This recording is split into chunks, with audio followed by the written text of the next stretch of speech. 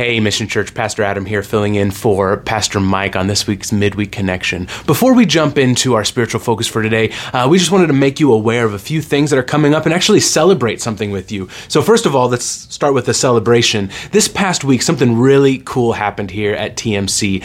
This past Saturday, about 20 volunteers from our congregation showed up here at TMC and prepared 7 different meals that each meal will feed about 200 people. And so what this consisted of was these volunteers making 139 by 13 pans of food. This included 6 different recipes that were then all prepared and then shipped off to Hope Ministries that will go towards feeding the homeless and those involved in their Bethel location. And so we just wanted to celebrate that with you guys and say, wow, what a great thing that we were able to do, but then also thank those who came out and helped. From what I hear, it was a fantastic time, and it's going towards helping such a great ministry here in Des Moines. Secondly, we wanted to remind you of an opportunity you have tomorrow to meet our newest TMC missionary family. So tomorrow, February 9th at 11:30 in the community room, you are invited to a lunch where you can meet Nathan and Nicole and hear about what they're going to be doing overseas. There will be a free will offering taken up for them as well as they prepare for this new stage in life. And so we hope you can make plans to be there and hear more about what is happening. Next up, we wanted to remind you about our men's breakfast. That is not this Saturday, but next Saturday, February 18th at 8 a.m. in the community room. We've been going through the disciplines of a godly man, and this month we are focusing on the discipline of integrity. And so one of our elders, Jason Grease, will be leading us in a discussion and a lesson on what it means to be a man of integrity. So we hope you can plan on joining us for that. If you would like to RSVP for that, please sign up via the blast that'll be out this upcoming Friday. Lastly, we wanted to make you aware of the Caregiver Support Group and their upcoming meeting on Sunday, February 26th, here at TMC at 2 p.m. The speaker this month is a volunteer for the Alzheimer's Association and will be presenting 10 warning signs of Alzheimer's. So they want to invite you to join them and learn more about the difference between just normal aging and then signs of Alzheimer's, common warning signs, and the importance of early detection and the benefits of diagnosis, and probably a wider range of other topics and answering questions. And registration for this is not required. They just want to invite you to be a part of that. So with our announcements finished, we want to jump into today's spiritual focus. And I was encouraged to share this story with you about a girl who has just started recently being involved in TMC's youth group. This story actually starts all the way back in September. We started this new thing this year during our youth group on Wednesday nights where every week we have what we're calling gospel advancing time. And during this time of our youth group gathering, we celebrate what God is doing in our midst. And to do that and to guide our time, we ask 3 simple questions for our students to then respond to. The first question is this: how have you grown in your relationship with God this past week? What are some steps that you've taken? Have you been reading your Bible more? Did you discover something new? Have you been praying more? Whatever it may be, we invite students to look back and think, what steps did I take in my relationship with God? We also ask the question, where have you seen the gospel lived out? Have you seen something cool? Did you get to care for someone that you know? Did you get to show someone and express the love of God to them? Lastly, we ask this question: who were you able to share the gospel with this past week? Now, from these questions, we've heard some great stories of our students being bold in their faith to share the gospel with their friends. We've also helped our students see the gospel at work in their lives, and that includes the what we might think are very small ways. And we've encouraged them to celebrate those. But then after we spend some time answering those questions together, we shift our focus to our prayer wall. And this is probably my favorite part of youth group every week. And what we've done is we have two pallets that are leaned up against the wall of our stage. They're not necessarily very pretty to look at, but what is on those cards is a beautiful, beautiful thing, because our students have written down the names of people in their lives that they don't believe know Christ as their Savior. And we pray for them. And so right now on these pallets is over 50 names of people that our students know that don't know Christ as their Savior. And so we take a few names off the wall. Sometimes we'll take all of them off the wall and divvy them up among the students. And we'll spend just a few moments of our time together praying for those people, praying that their eyes would be open to the truth of the gospel, and praying that the people who wrote their names down would find a way to share the gospel with them. Like I said, it's become one of my favorite parts of our youth group meetings. And so one of those names that was written down a while back was the name of this girl who I want to share her story. Her name is Allie. Allie is a friend of one of our students, Jacoby, and we've been praying for her for a while now. But my interaction with Allie actually only began 2 weeks ago. You see, every Sunday night, about 10 to 15 of our youth gather at my house, and we go down into our basement, into our living room down there, and we have what is called in-depth group. Now, this group is for those students who are wanting to dig a little deeper into their faith, and is basically a 2-hour Bible study that goes on in our basement. Well, it turns out Allie, who we've been praying for since probably about September, actually only lives 4 houses down the street from me. This friend who wrote her name down, Jacoby, he was hanging out with her on one Sunday afternoon and was just going to walk down the street afterwards and come to my house for in-depth group. But actually what ended up happening is Allie decided to tag along. And so at the beginning of our group, we were all sitting down there. I just explained to Allie, I go, Allie, we're going to talk how we normally talk, because this group is to help these students go deeper. But if at any point you have any questions, please feel free, raise your hand and ask your questions, and we'll take the time to try and explain those questions to you. And so we started going through our content for the evening, and we were walking through the book of Acts together, and we were just talking about what was happening in that chapter of Acts. And about halfway through our time together, Allie shyly raises her hand, and she says, "So, I should have raised my hand a while ago, but I was just a little nervous. I've never actually been to church a day in my life," she says. And then she asks this: "Are you telling me that God made a way for us to escape the punishment of hell? I've never heard that before."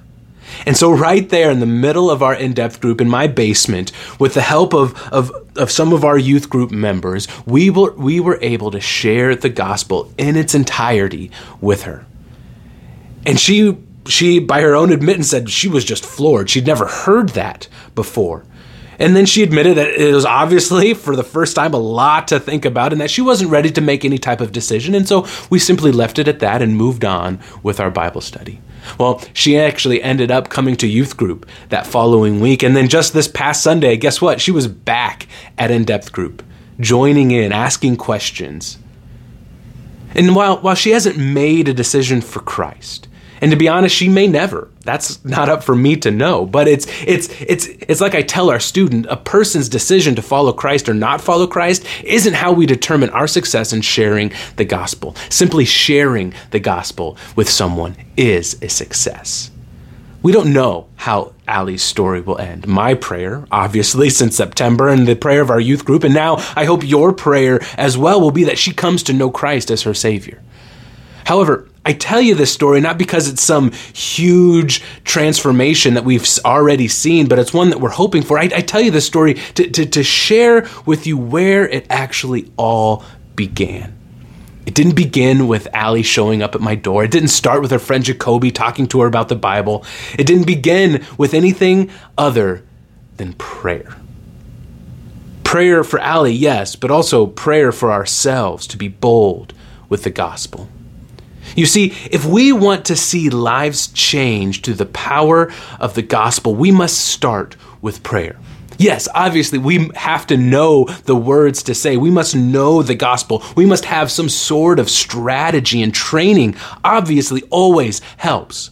However, all of that is useless if we aren't first praying for it. We oftentimes fall into this trap of busyness and a mindset that we just have to power through this work of ministry. We fall into the trap that we have to rely only on our skills and abilities to share the gospel.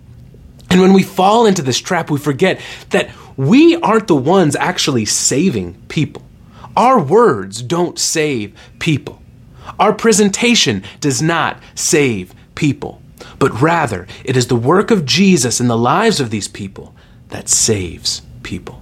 And while we have a job to do, it is ultimately His job, God's job, to open their eyes, to intervene in their lives, and to soften their hearts to the message of the gospel. So it's not our job to save people. It's not our job to have a perfect delivery or have an answer for every question. Our job is to partner with God in what He is doing in the lives of the people around us. And we can't do that without a prayerful dependence on God.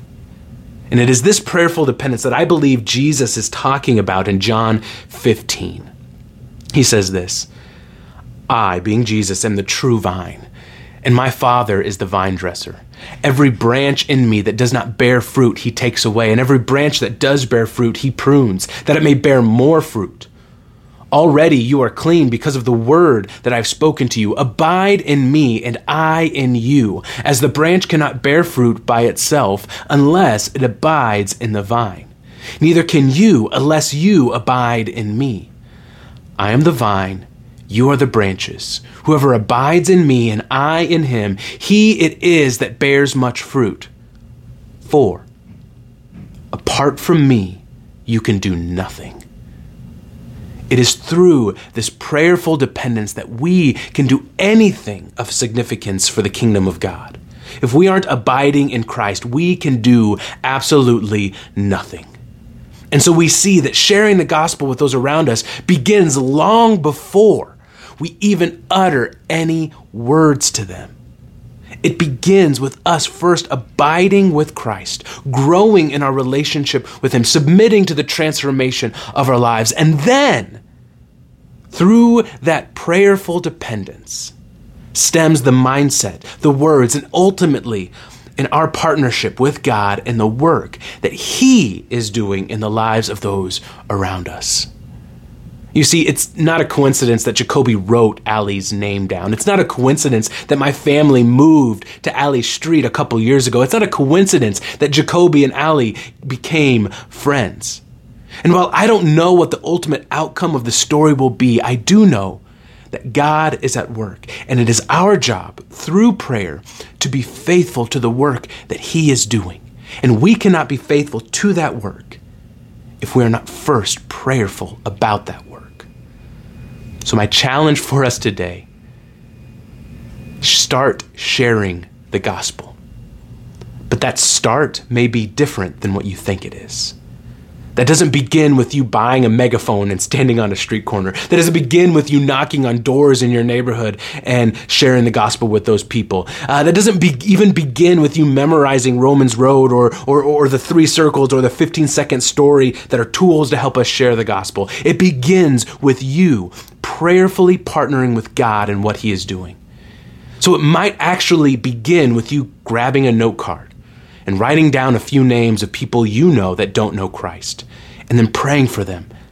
It might begin with you praying daily for opportunities to share the gospel. It might even begin with you praying that God would bring unbelievers into your life so you can fulfill the command that He has for you.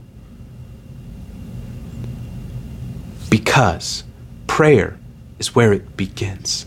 We can do nothing apart from Christ. We can bear no fruit unless we first abide in Him. We cannot share the gospel without prayer. And so, let's pray. God, You truly are a mighty God who is working in ways that we often don't even recognize in our own lives. God, I pray for myself right now that You would help me recognize your work in those around me. I pray that you help me to put aside my tasks, my to-do list, my schedule, and be aware of those around me who I can interact with, who I can be praying for, who I can be showing the love of Christ, and who I can be sharing the gospel with. God, help me to take advantage of the opportunities. God, I pray that we as a church would be about your work.